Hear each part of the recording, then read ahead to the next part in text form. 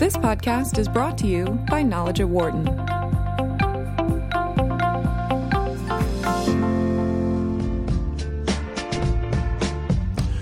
Welcome back to Knowledge at Wharton here on Sirius XM 111 Business Radio, powered by the Wharton School. Thanks for spending part of your day with us. As if the Cambridge Analytica scandal wasn't bad enough, now comes word that the social media giant Facebook has had an agreement with at least 60 device makers like Amazon, Google, Apple, Samsung, Microsoft, and many others to share personal data of Facebook users. It also has a sharing agreement with at least 4 Chinese companies, one of which has been flagged by U.S. intelligence officials. To say that this latest news is concerning might very well be an understatement. Jennifer Goldbeck joins us. She's director of the Social Intelligence Lab at the University of Maryland. She's also a professor of information studies there. Also with us, Andrea Matwishin, professor of law and professor of computer science at Northeastern University. She is also an affiliate scholar at the Center for Internet and Society at Stanford Law School. Jennifer, Andrea, as always, great to have you both with us today. Thanks. Good to be here. Thank you. Andrea, with your background in government, give us your thoughts on this latest news of Facebook, having these relationships with companies. Well, the bigger picture story is one that we see in security regularly, which is the uncomfortable interrelation and intertwining of private sector information control and security and public sector information security. So the risks are reciprocal, and we need to, in all cases, whether it's this or the company planning their rollout strategy and their security strategy, think about the way that the code itself and the data that's being shared can render the users of the products and the people attached to information vulnerable. And in this case, we have Facebook allegedly sharing information, or I guess they've confirmed it now, with various manufacturers of headsets and other companies, including one which intelligence has flagged because of their connections to Chinese banks that are state-owned, as well as their founder being a former People's Liberation Army engineer. And so the exact nature of the relationship we haven't quite sussed out yet. Facebook is alleging that they used technological measures to limit the access to the particular data by keeping the data on the handsets and on with a greater degree of control by users and by Facebook, and it never ended up on the servers of these companies. But certainly there are some legitimate questions that I think members of Congress will want answers to. What is the normal criteria that a company would be going through in terms of understanding, the types of relationships that other companies would be having? In this case, the connections to the state government in China, but also, as we saw with ZTE, the connections to selling their products in Iran, which obviously was a big problem, which seemingly now is turned around in the last 48 hours. Yes. So on the private sector side, it's certainly usual for companies to do diligence on their future business partners, and that may include uncomfortable questions about other companies that are already in place as pre-existing business relationships. Governments will always ask questions, or should always ask questions, about other types of relationships that may present security risks. So, for example, there was recently a deal that Canada and BlackBerry did not do because of security risks that were perceived to be somewhat parallel, presenting intelligence concerns. Yeah. So that kind of diligence is relatively common, particularly when there are sensitive information assets at stake. Jen, how does this resonate with you? This knowing that there have been these many types of sharing agreements with Amazon and Google and Facebook. I mean, one, I'm not surprised, but two, I think Andrea hit on one really important point there. One of Facebook's arguments about why this isn't quite as bad as we are all saying it is that they're saying, well, this personal data, which is very much Cambridge Analytica style, not just the data of the person who's using Facebook, but also the data of their friends, yeah, that's being shared, but it's only staying on the device, so it's not going to the servers of these companies. And it just makes me ask this question that I feel like I have been asking over and over again for a year and a half, which is Facebook really that naive as to think all these companies are just obeying the rules? That's what they did with Cambridge Analytica. They said, well, they told us they weren't doing anything bad, and then they told us they deleted the data, so we believe them, and they didn't. And so I would be shocked in this case if all of these manufacturers that they have agreements with, where Facebook's saying, well, yeah, the information's only on the phones, it didn't go to the servers. I'd be shocked if it didn't end up on the servers. Right. It's very easy to build technology to grab data off phones. We've had whole conversations about that, about how apps harvest data off phones. And I'd be really surprised if these companies don't. But Facebook, I don't know where to land on it because there's so many smart people that work at Facebook. I have to think they have considered the implications of all these things, from what we're talking about now to sharing the data like Cambridge Analytica to the election stuff. They must have thought about yet they haven't really taken the steps that a company should have if they think they're going to be abused in that way. So it just feels like another one of these instances where, gosh, Facebook, are you really being naive about this, or do you just not care? Well, I was going to say, what do you think ends up being the impact? Because after the Cambridge Analytica stuff came out, a lot of people were wondering whether or not we were going to see a large exodus from Facebook of people because they were worried about their personal data.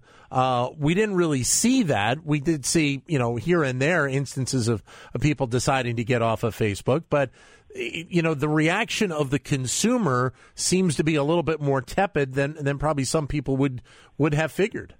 Yeah, I think it's hard because as consumers, the value that we get from social media is that it's a place where all of our friends are, and all of our friends are on Facebook for a lot of us. And so where are you going to go if you go off Facebook and be able to talk to your friends? It's really hard for people to leave. But what I think is going to happen is not a mass exodus, but rather it's starting to bring more and more governmental attention to Facebook.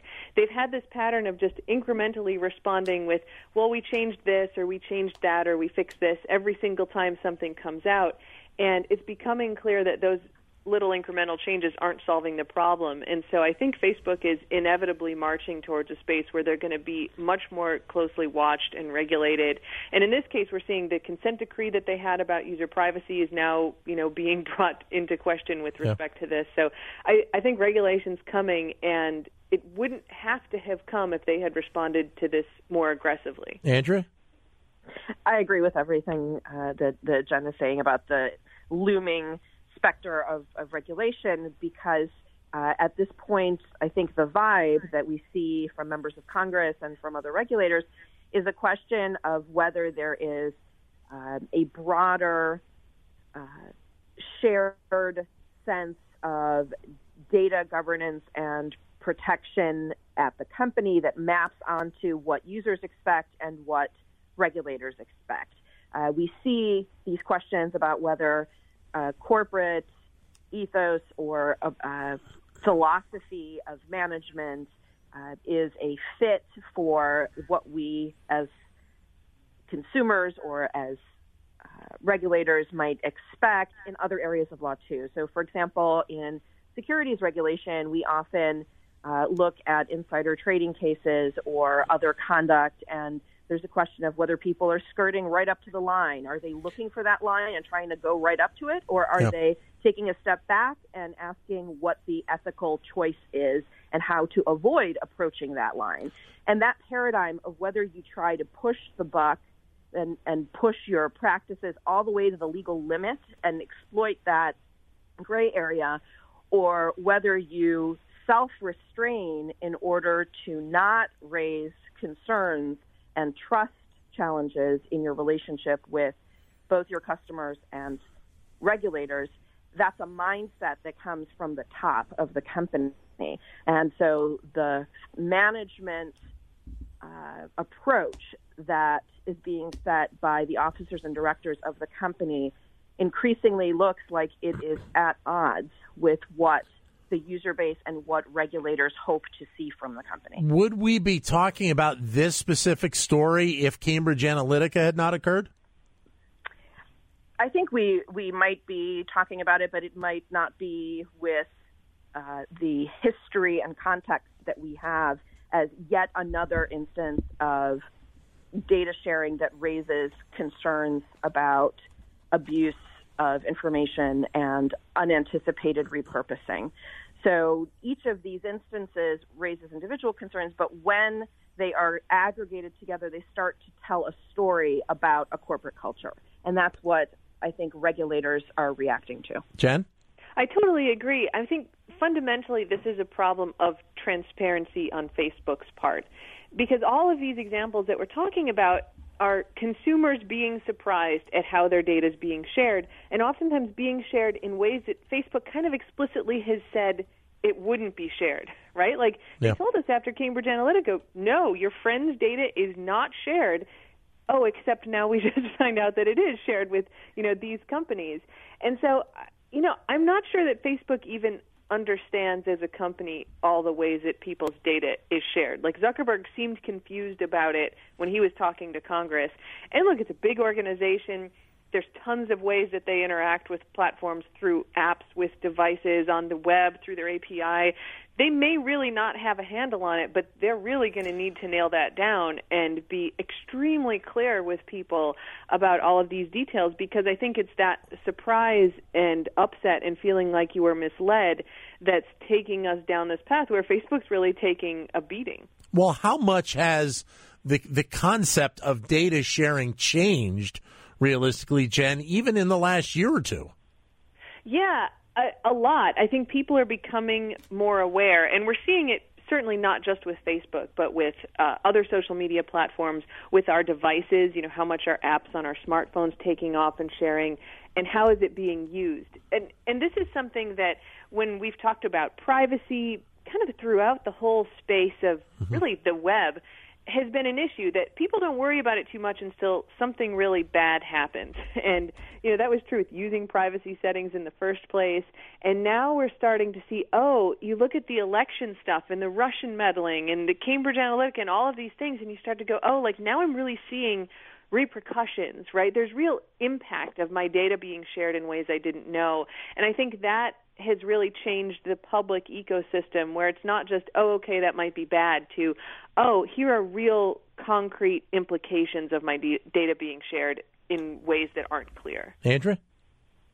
I agree, and I think that the pace of the ability of technology to connect various databases to each other has raised some concerns for users because of the speed with which they see their actions in physical space or on the web get translated into pushed advertising.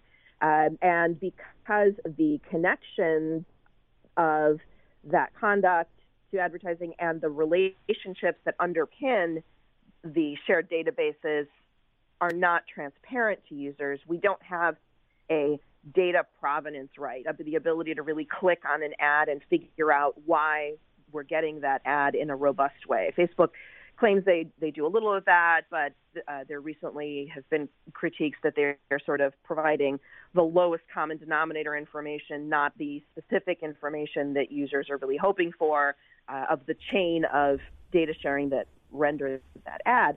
But if you look at conversations among users, there is speculation that Facebook says is completely unfounded, that ads are a little too close for comfort to conversations that users are having. And so there are concerns among users that there may be some sort of microphone access that they don't understand.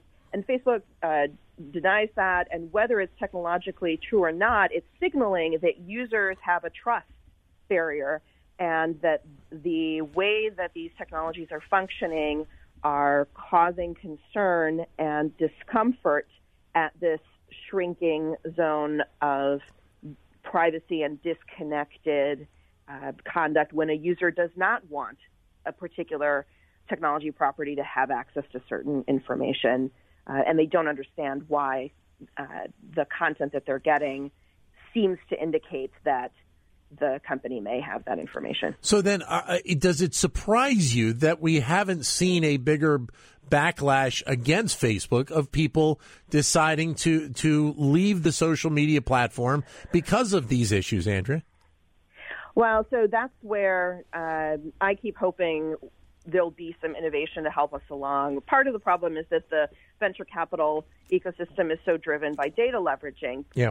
And that is certainly the way that in the last 10 plus years we've gotten maximum value creation, to use their sort of terminology, around these kinds of companies that are data intensive. But as we're starting to see with the GDPR rollout and the way that some companies, like, for example, the Washington Post, are innovating by creating new business models that are ad-free and privacy protective, there is a market space for a set of companies that offer a very boring subscription model where they robustly promise not to engage in the data harvesting practices that trouble people.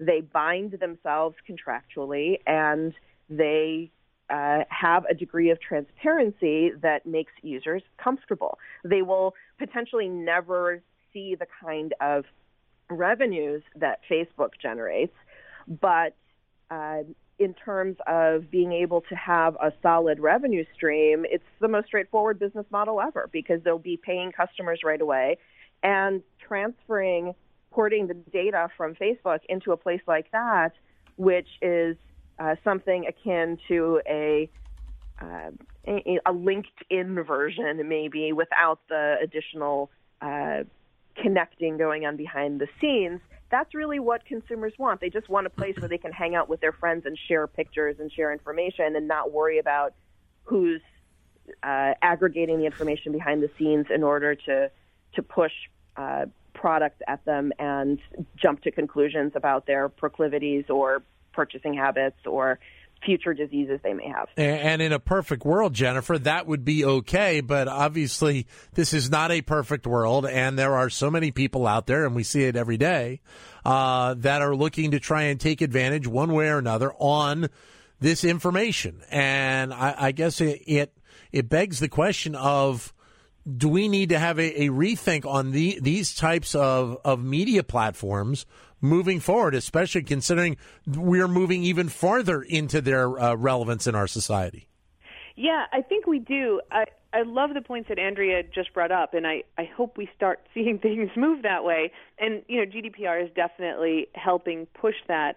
But I think what we're going to see is really a two-fronted approach that would have to drive this change. One is regulation, and, Andrea talked about GDPR. Yeah. On top of that, I think not in the next couple of years, but maybe in the next 5, we're going to start seeing some more regulation about transparency around AI, which is also driving a lot of this advertising and answering some of those questions that Andrea mentioned, like, why did I get this ad? How did you make this decision? I think we're going to see some regulations around that, which may push a little bit on companies. But I also think that we're going to see a push, I really hope, from some tech that allows us to protect some of our data when we're sharing it on these platforms. So it becomes harder for social media companies and advertisers to aggregate it and use it to make money. So this is not an idea that would work, but just to give an idea, imagine that everything you post on Facebook is encrypted. They don't understand what it means. It just looks like a bunch of garbage to them, but your friends have a key and they can look at it unencrypted. So everybody you want to see it can. It's completely useless to anyone else. That would push Facebook to think about other ways to make money if they couldn't use your data that way. And, that's a really heavy-handed and technologically difficult way to do it, but I think there is now a demand for tech that will allow you to protect your data from the social media companies and the aggregators.